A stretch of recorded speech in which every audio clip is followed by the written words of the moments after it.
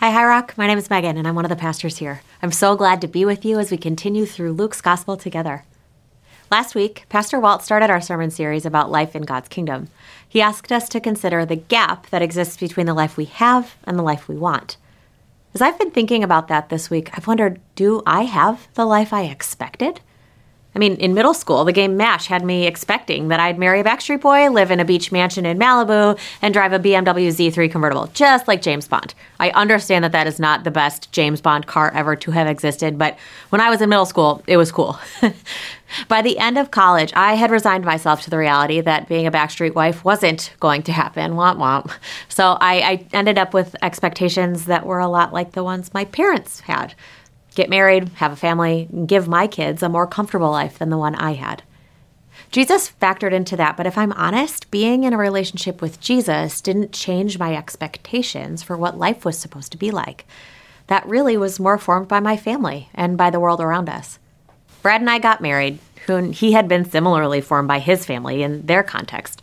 They were also Christians, but like me, his relationship with Jesus sort of confirmed what he had already wanted. We'd pray, but I wasn't really expecting that Jesus would change much. Jesus didn't get in the way of what we expected our life should be. In fact, the way that I read the Bible and engaged with Jesus just affirmed what I already wanted. Maybe you can relate to that. The life you have right now is pretty okay. It doesn't look too different from your peers, and your relationship with Jesus fits within the expectations of the life you already have. Your family valued education, so now you value education. Your family had certain traditions, and now you have some of those same ones. Jesus might challenge some of your sin, like lust or greed, but he doesn't challenge what you should want your life to be like. So when Pastor Walt started us in our new sermon series, inviting us to consider that gap between the life we want and the life we have, well, you couldn't relate. You're already on track towards the life you want, and Jesus fits nicely into your expectations for life. In fact, Jesus might affirm the expectations you have. But what happens when you discover that Jesus has different plans? Everything is going just fine, and Jesus throws up a detour sign, or leads you somewhere where you didn't expect, or somewhere you never wanted to go. What happens when we start to engage with Jesus, and he challenges what we should expect life to be like? In our text today, we encounter a group of people from Jesus' hometown who had expectations for their lives too. They thought they knew Jesus, and they thought Jesus was going to help them towards achieving their expectations. But just like me, and maybe you, their expectations of Jesus were formed more by their culture and the world than by a relationship with Jesus himself. Let's see what happens when they start to engage with Jesus on his terms. Jesus has come back to his hometown of Nazareth, and everyone is excited about it. News has spread that he's teaching in remarkable ways and performing miracles. But this is their guy, right? They watched him grow up, and now he's really helping make life better for people all over. If he did that for those people, think about what he might do for them. Now, healing miracles were a baseline expectation, but these people were also hoping that Messiah, who they thought Jesus might be, they thought Messiah would liberate them from Roman military occupation and political oppression. I mean, that's reasonable, right? Wanting freedom if you're oppressed. But the people in Nazareth thought that their freedom would come through reversing the roles in society. The people in Nazareth had only seen freedom come through violent suppression by a ruling government, so they wanted to be a part of the people in charge for a change. Jesus' hometown didn't just want freedom. They wanted freedom through vengeance. So Jesus shows up at their synagogue on the Sabbath day, and he stands up. All eyes are on him. Everyone's wondering what he's going to say, what scripture he's going to pick. He opens the scroll to Isaiah, and then he reads this from Isaiah 58. The Spirit of the Lord is on me, because he has anointed me to proclaim good news to the poor. He has sent me to proclaim freedom for the prisoners and recovery of the sight of the blind, and to set the oppressed free. Okay, so far, Jesus has proven to live up to their expectations for life, healing, good news for the poor, freedom from oppression. He's talking about the year of Jubilee, right? Jubilee was first introduced in Leviticus 25. As a way of practicing being people who belong to God, every 50th year, Israel was meant to have 1 year where all the people were supposed to make reparations for their sin. They were supposed to forgive one another and forgive their debts, both spiritually and economically. It was a way to prevent generational poverty from taking root and to prevent sinful divisions from passing from one generation to the next. It was a year of justice and liberty and reconciliation.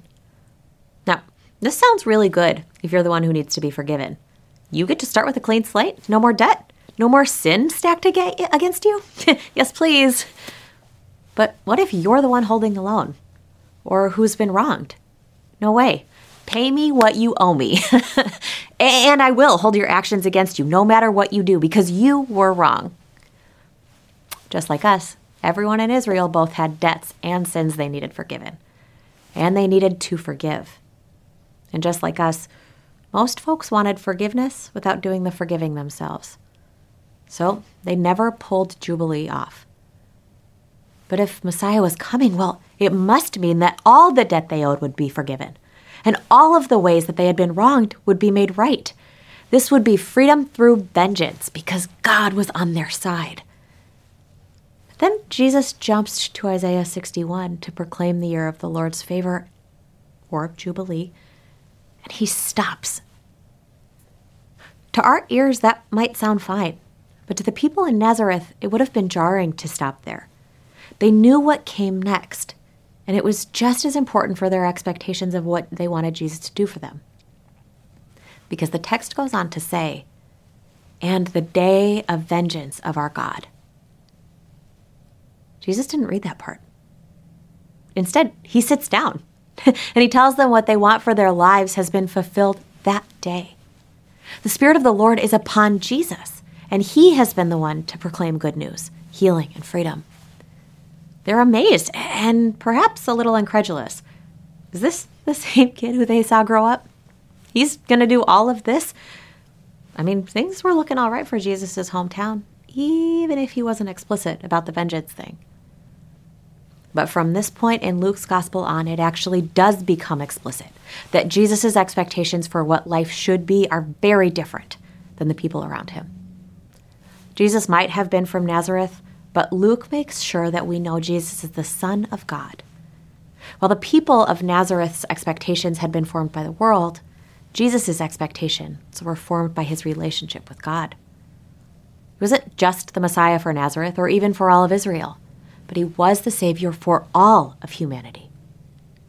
Luke's gospel traces his lineage back to Adam, the first human. Jesus understood why the people in his hometown were so excited about him being there. He understood that they wanted to use him towards the life that they already wanted.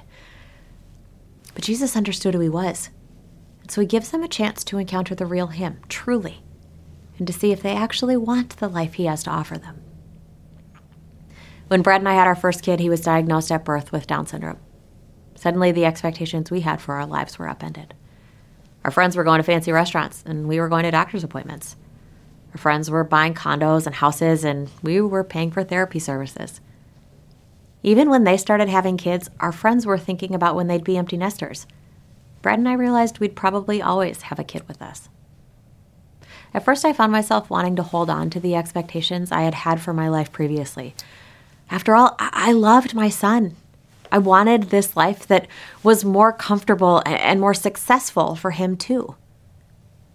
But the culture around me had taught me that we had to work hard, be smarter, and achieve more in order to have that kind of life. But now we had a son who would never be able to win at life that way. I felt guilty about all the ways that I had contributed to that sort of world, that I had placed so much value on working harder, on being smarter. I felt guilty that I had contributed at stacking the deck against my son and many other people who had disabilities. And yeah, I wanted forgiveness for the ways that I had sinned. But I also grew to be resentful and angry at people who were perpetuating that narrative through the way that they parented or lived themselves. Other people were still saying you had to work harder, you had to be smarter in order to be valuable. And there were especially people that were close to us who did that. Because I could see how ableism impacted so much of life, Brad and I had asked our families to help join us and try to make the world a better place for Brady and others like him. A few years ago, I had reached out asking them to consider a particular ballot measure. This would have had direct impact on some legal protections for people with disabilities. But two family members told us that we were being unreasonable in asking them to vote with us, and they wouldn't because it would negatively impact the amount of money that they could make, and they felt like they would be able to do more good if they voted the other way. Man, that felt like such a slap in the face. And honestly, at that time when that happened, I didn't want to forgive those people. I didn't particularly care about them feeling free or being well. I just wanted vengeance against them. I just wanted to hurt those people like they hurt me. And I could use Jesus to justify that, because of course, when Jesus meant freedom for the oppressed, he was talking about Brady. This must mean that eventually those people who just slapped us in the face would experience the pain that they were inflicting on Brady too. But just like the people in our text, I had to encounter Jesus for who he really was, and then make a choice about how I was going to actually engage with life. In Luke 4, Jesus makes it clear to the people of Nazareth that God has always been about offering salvation to everyone, not just to the people of Israel. God wouldn't bring freedom for Israel through vengeance on the Gentiles, but by offering the Gentiles the same gift of life. The freedom that Jesus had was for everyone, and everyone had to get it the same way. He reminds them that God offered life to a poor Gentile widow through the prophet Elijah. He encounters her in a time of famine where she had nothing left and was preparing to die. But in her time of desperation, she trusted God with what little she had. She offered hospitality to Elijah. This is foolish in the eyes of the world. How can you give away what little you have? That's no way to win at life. It's not smarter.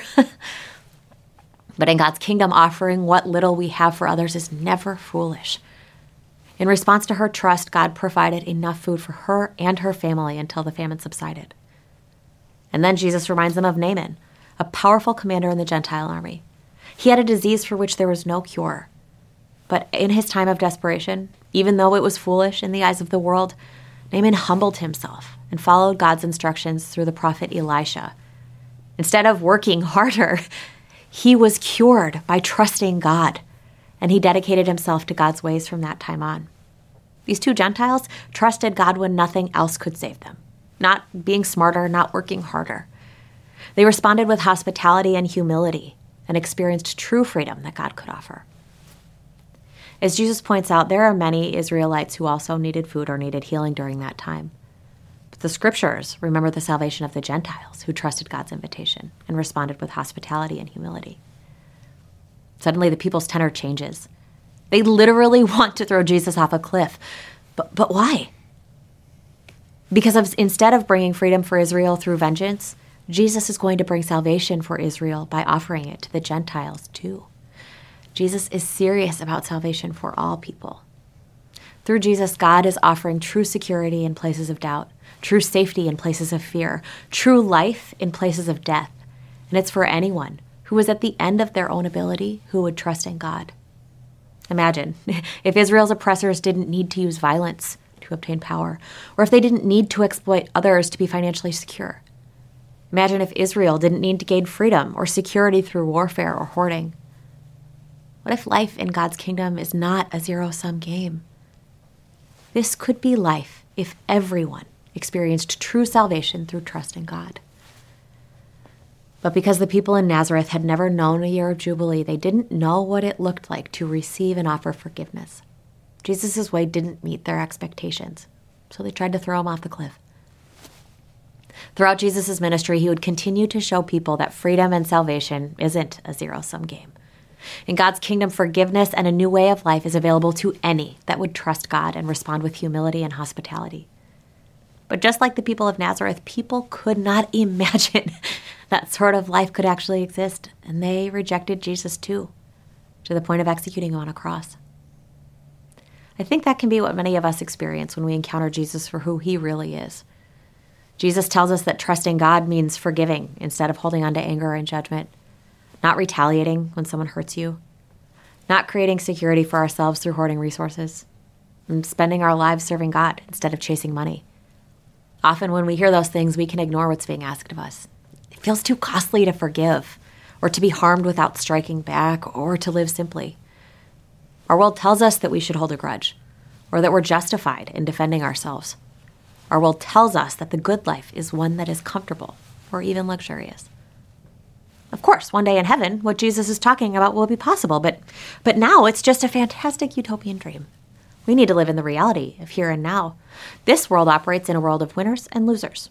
And we don't want to be the losers. So maybe we don't toss Jesus off a cliff, but we all pick and choose what Jesus gets to have a say over. We don't want to lose now. But Jesus is asking us to choose to trust God now, to live as people of God's kingdom now. That's what Jesus was asking me to do earlier in Brady's life. I wanted vengeance on those people who voted differently than us. I wanted to cut them off and to never have to interact with them again.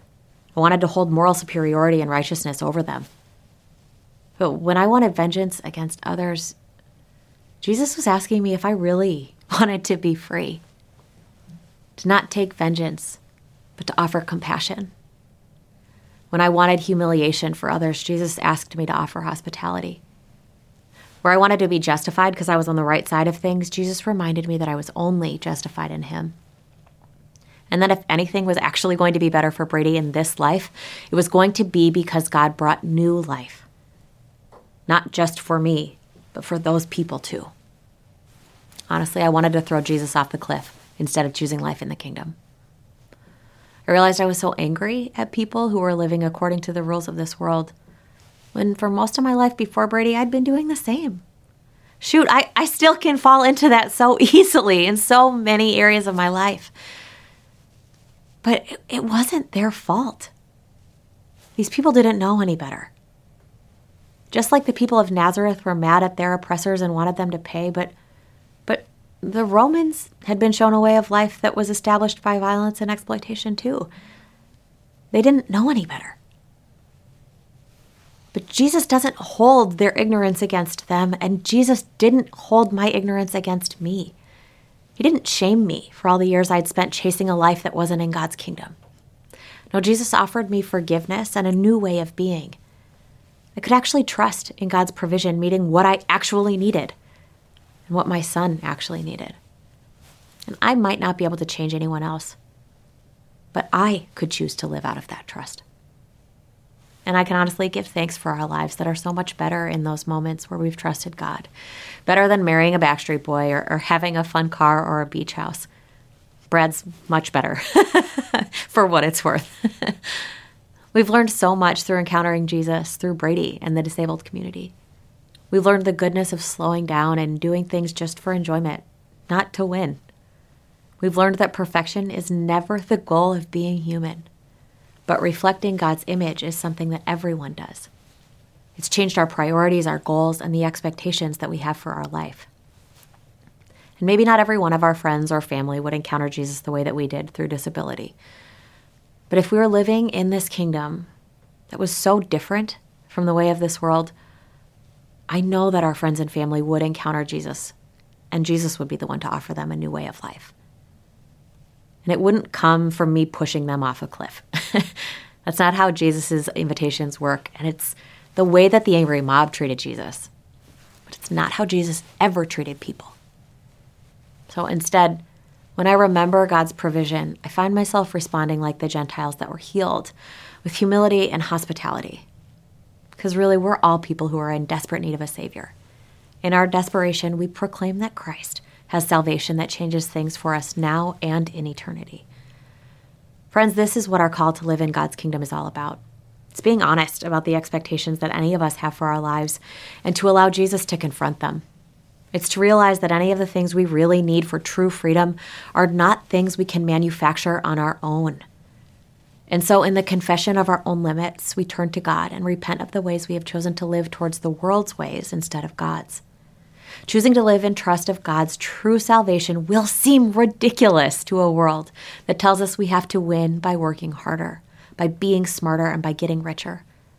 Jubilee? Forgiveness of debt and sin? That's just not possible.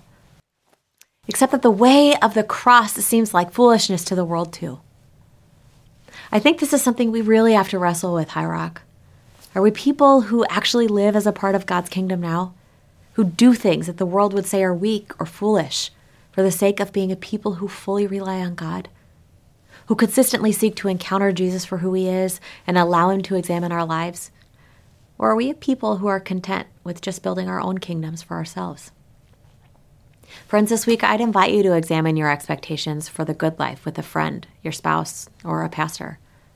Can you confess honestly what you think that ought to be? Can you invite Jesus into this reflection? Is there a place that you need to change your expectations and way of life to live as a part of God's kingdom instead of this world? Let's start that reflection now silently, and then we'll go to God with a corporate confession.